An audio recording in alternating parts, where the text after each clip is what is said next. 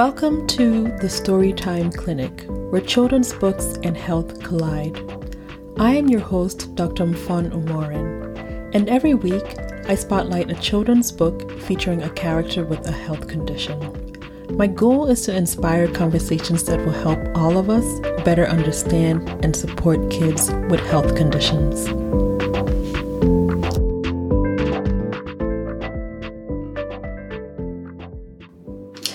Ladies and gentlemen, I have a big announcement to make. Drum roll, please. We have officially made it to episode number 5. Yes! Now, I need you all to do me a favor. Wherever you are, just stop what you're doing. Okay? Find some soapy water and blow some bubbles in the air. Yes, I said bubbles. That's how we celebrate in the pediatric world, okay? Hashtag bubbles over bubbly. But on a real note, I am so grateful to every one of you who has listened and shared and given me feedback and encouragement so far. It really, really helps me to keep this project going. So a big, big, big thank you to all of my listeners out there. Okay, now I have a question. Have you ever gone somewhere unfamiliar and felt a bit on edge because you weren't quite sure what you were expected to be doing? I have this feeling sometimes when I go with friends to Catholic church services. Now, I am no stranger to church, but sometimes Catholic services have a bit more protocol around them than I'm used to. If I don't pay close attention, I find myself the only person sitting when everyone else has stood up. Or the priest says part of a prayer and everybody else responds. Everyone except me, that is. I am usually just mumbling because I don't know which thing I'm supposed to be saying when. Because that's not my normal church, those responses and behaviors don't come naturally to me. Well, in our book today, we meet a young girl, Tally, who spends a lot of time and energy trying to figure out other people's expectations and act accordingly. But that doesn't always come naturally for her because her mind works a little differently. Today we're talking about autism and the book Can You See Me by Libby Scott and Rebecca Westcott. It's a chapter book geared towards the 8 to 12 age group. And this book is really unique because one of the co-authors, Libby Scott, is an 11-year-old girl with autism, and her contributions really help to bring the main character to life. For anyone who's interested in learning more about how this book was written, I'll put a link in the show notes to an interview with both authors.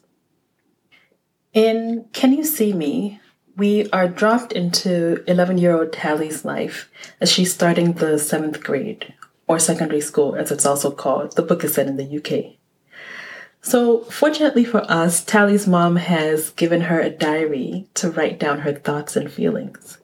So every few chapters throughout the book, we have a diary entry that helps us get to know Tally better. And it is in Tally's diary that we first learn that she has autism. According to Tally's mom, Tally's supposed to be using her diary to help her process her autism and understand how she copes with different situations.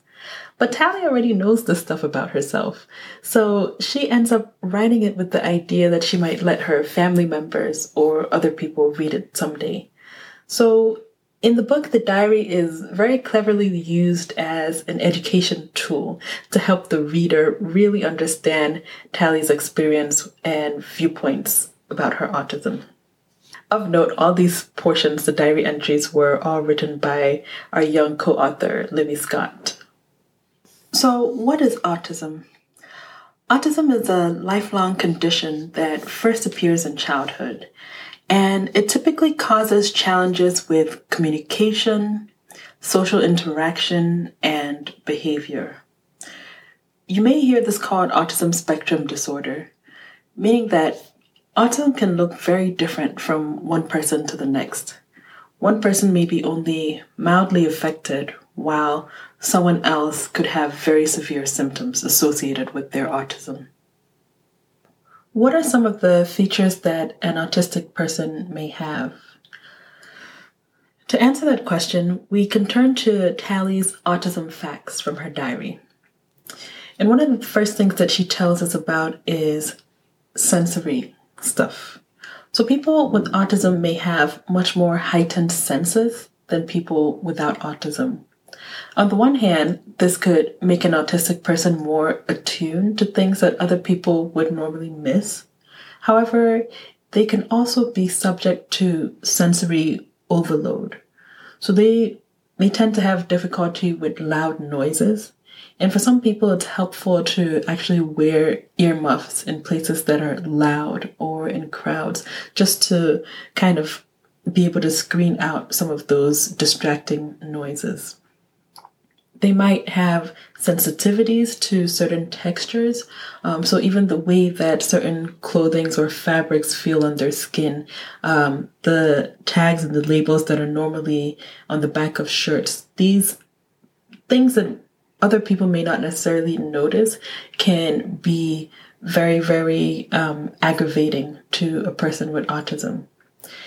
They can even be sensitive to certain textures in food, which can end up leading to a restricted diet because they are only able to really tolerate the sensation of certain kinds of foods. This sensitivity can also make it difficult for some people with autism to tolerate social touch, such as handshakes, hugs, or things like a pat on the back. Another thing that Tally tells us about is called stimming. And stimming is kind of a short form for self-stimulatory behavior. And this is usually a repetitive behavior or action that feels good or is soothing to a person with autism. A common one is hand flapping. It can be something else such as rocking their body back and forth. And sometimes a person with autism can engage in one of these behaviors as an expression of joy or happiness. And other times it can be more like a coping mechanism, kind of helping to release tension. Sometimes these stimming behaviors can be detrimental. Something like head banging, if an autistic person is banging their head repetitively against the wall, that can be something that can end up having the potential to injure that person.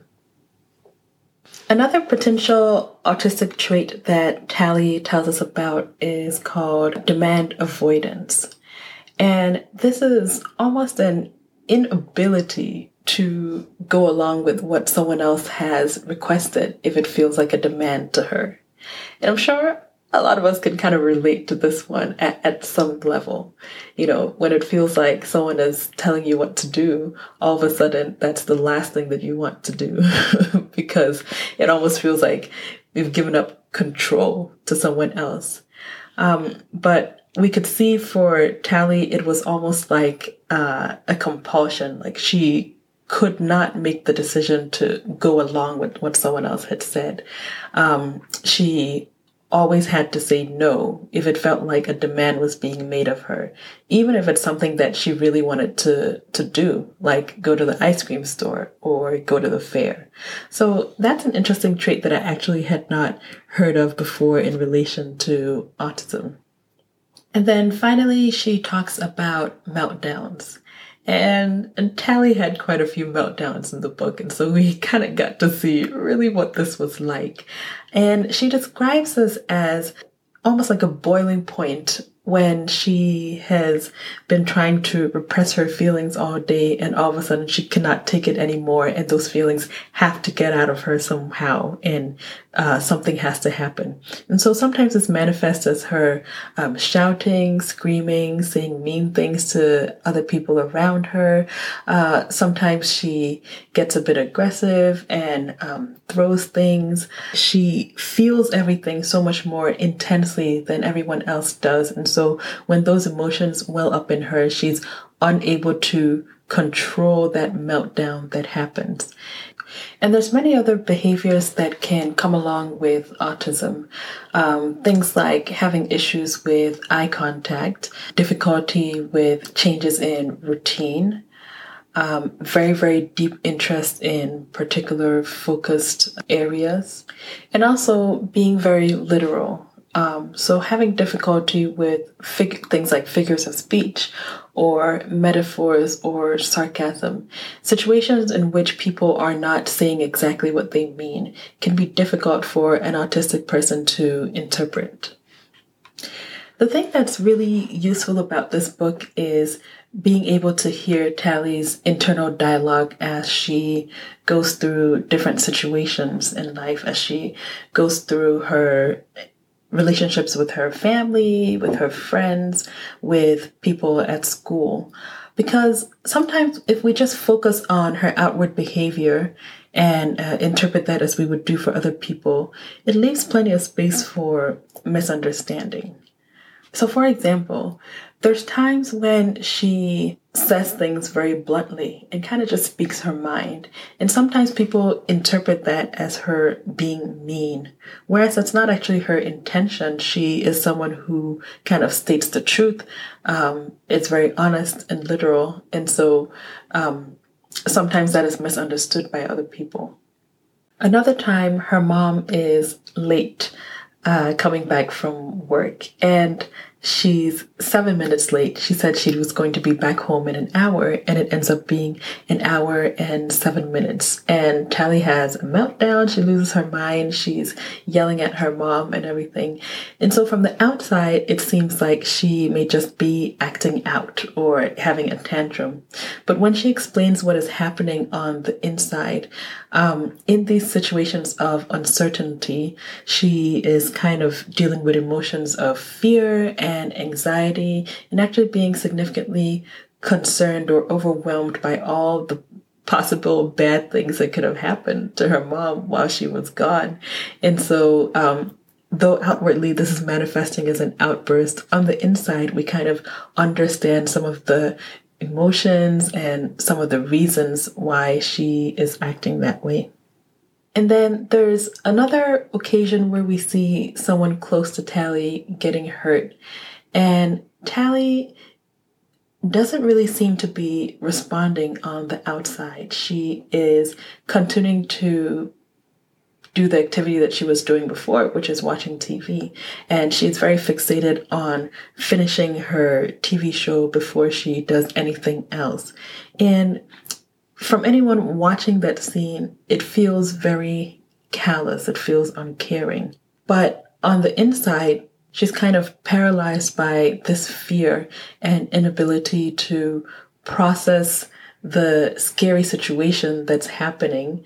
And so because she's unable to really confront that fully, she just channels her attention to the activity, the TV that she's watching, because that is a source of comfort to her, that is able to calm her down, that's able to keep her from having a meltdown. So it's really kind of interesting to see that perspective and to see kind of the reasoning behind behaviors that would otherwise seem a little bit strange and out of the ordinary.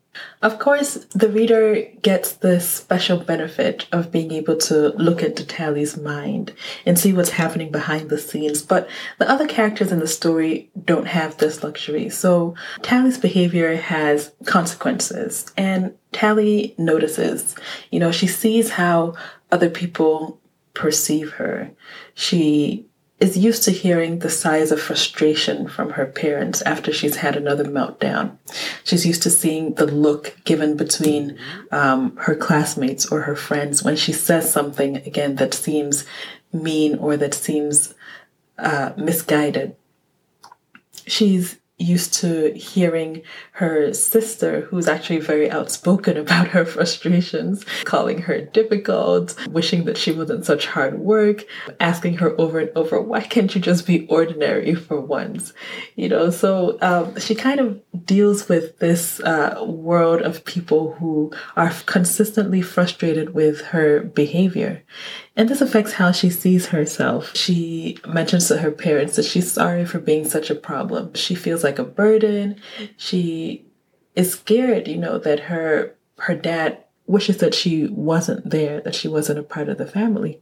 Contrary to what it may sometimes seem like on the outside, Tally cares a lot about her relationships with other people. She cares a lot about her friends. She cares a lot about her family. And so not wanting people to be upset with her drives a lot of her behavior. As she mentions herself, spends a lot of effort and energy watching other people around her, trying to make sure that she's saying the right thing and doing the right thing and doing things that'll help her fit in. Kind of like I talked about in the beginning of the episode with me making observations and paying attention in church and trying to do the right thing at the right time. And so this is a real fear for her. And she says, what if I get things wrong? Like accidentally talk, then get in trouble in front of everybody? Or what if teachers don't get what autism means for me and think I'm just acting out? Or a teacher shouts at somebody and then I embarrass myself by covering my ears. What if I can't cope with being told what to do and I get scared and then that makes me angry? This would be the worst possible thing that could happen at school. And so you just see how some of these behaviors that are out of her control are things that end up causing her a lot of anxiety in terms of how she relates with other people. In various places of the book, Tally sprinkles in some little tips for people around her about how to deal with a person who has autism. And though these are directed towards her parents sometimes, her sister, and her teacher, the reader can kind of come away with some valuable points. And again, for me, it really goes back to being able to have that insight into Tally's mind, because understanding why somebody may act a certain way, I feel, is a very helpful foundation for then one, accepting that person's personality and behaviors, and two, being able to accommodate them and adjust the way that we interact with them. So for example, going back to what we learned from Tally's autism tips, if we know that people with autism may have difficulty with loud sounds and things like that, then how do we change around our classroom or our work environment, or the clinic, to be able to accommodate that. And if we know that wording questions in the form of a demand is going to put them in a difficult situation, then maybe we can word a request in form of a choice instead. And so there's just little tips sprinkled all through the book like that. So now, it is really important to note that not everyone with autism is the same. People are going to have different preferences. People are going to have challenges in different areas of functioning. And this was it was interesting to me because most of my experiences with autistic children have been with those that are on the more severe end of the spectrum, many who are intellectually disabled and nonverbal. And initially, that's the kind of representation I was expecting as I was looking for books.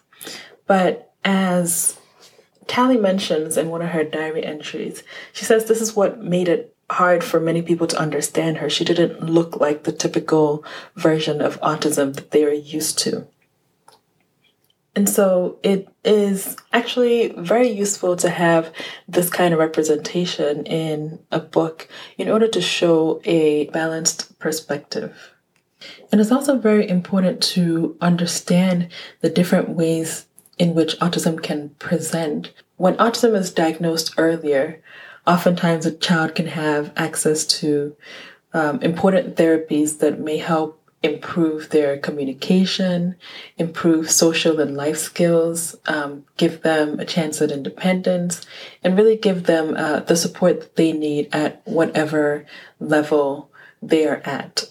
One of the lines that I really loved from this book is when Tally is giving tips to the parents about do's and don'ts when you have a child with autism. And the one thing that she said that was so powerful was, do let them know how much you love them. You cannot give your child enough love, but you may have to show it differently. So again, that was Can You See Me by Libby Scott and Rebecca Westcott. Now, I actually listened to the audiobook of this on Audible, and the narrator just did an excellent job. Her little British accent just really helped to bring Tally's character to life, and everyone else in the book as well. So it's a really funny book. It's engaging. I really loved all the characters in the book, and it's definitely worth a read. I think there's a lot to learn from this one. One other book that I looked at for this episode, it's called The Girl Who Thought in Pictures, the story of Dr. Temple Grandin. And Dr. Temple Grandin is an American scientist, best known for her work on animal behavior. She is also autistic herself, and she was one of the first people to really write and open up about her experiences with autism. And she continues to be a prominent activist and advocate for people with autism. And so this book is a picture book. It's almost like a mini biography. It's a rhyming book, which I absolutely love. It's written for anywhere between ages 5 to 10. So it's really nice to kind of see the transformation of Temple from a young child who was nonverbal and fortunately being able to have access to therapies and accommodative school environments that really helped her overcome her speech delays and become the person that she is today. And so this is one that I really recommend as well. Okay, so this is the end of Golden episode number 5. Remember, bubbles over bubbly. Okay, thank you guys all for listening. I hope to see you again next week. For the show notes and links to the books I cover in this episode, please head over to the podcast website at www.storytimeclinic.com. If you like what you heard, please subscribe and share this podcast with other people who may be interested. I'd also love to hear from you if you have book suggestions or health topics you'd like to see me cover. If you want to give me some feedback and help me make this podcast more valuable for you, I would also love to hear from you. You can leave a review on iTunes or send me an email at thestorytimeclinic@gmail.com. Thank you for listening, and I will see you in the next episode.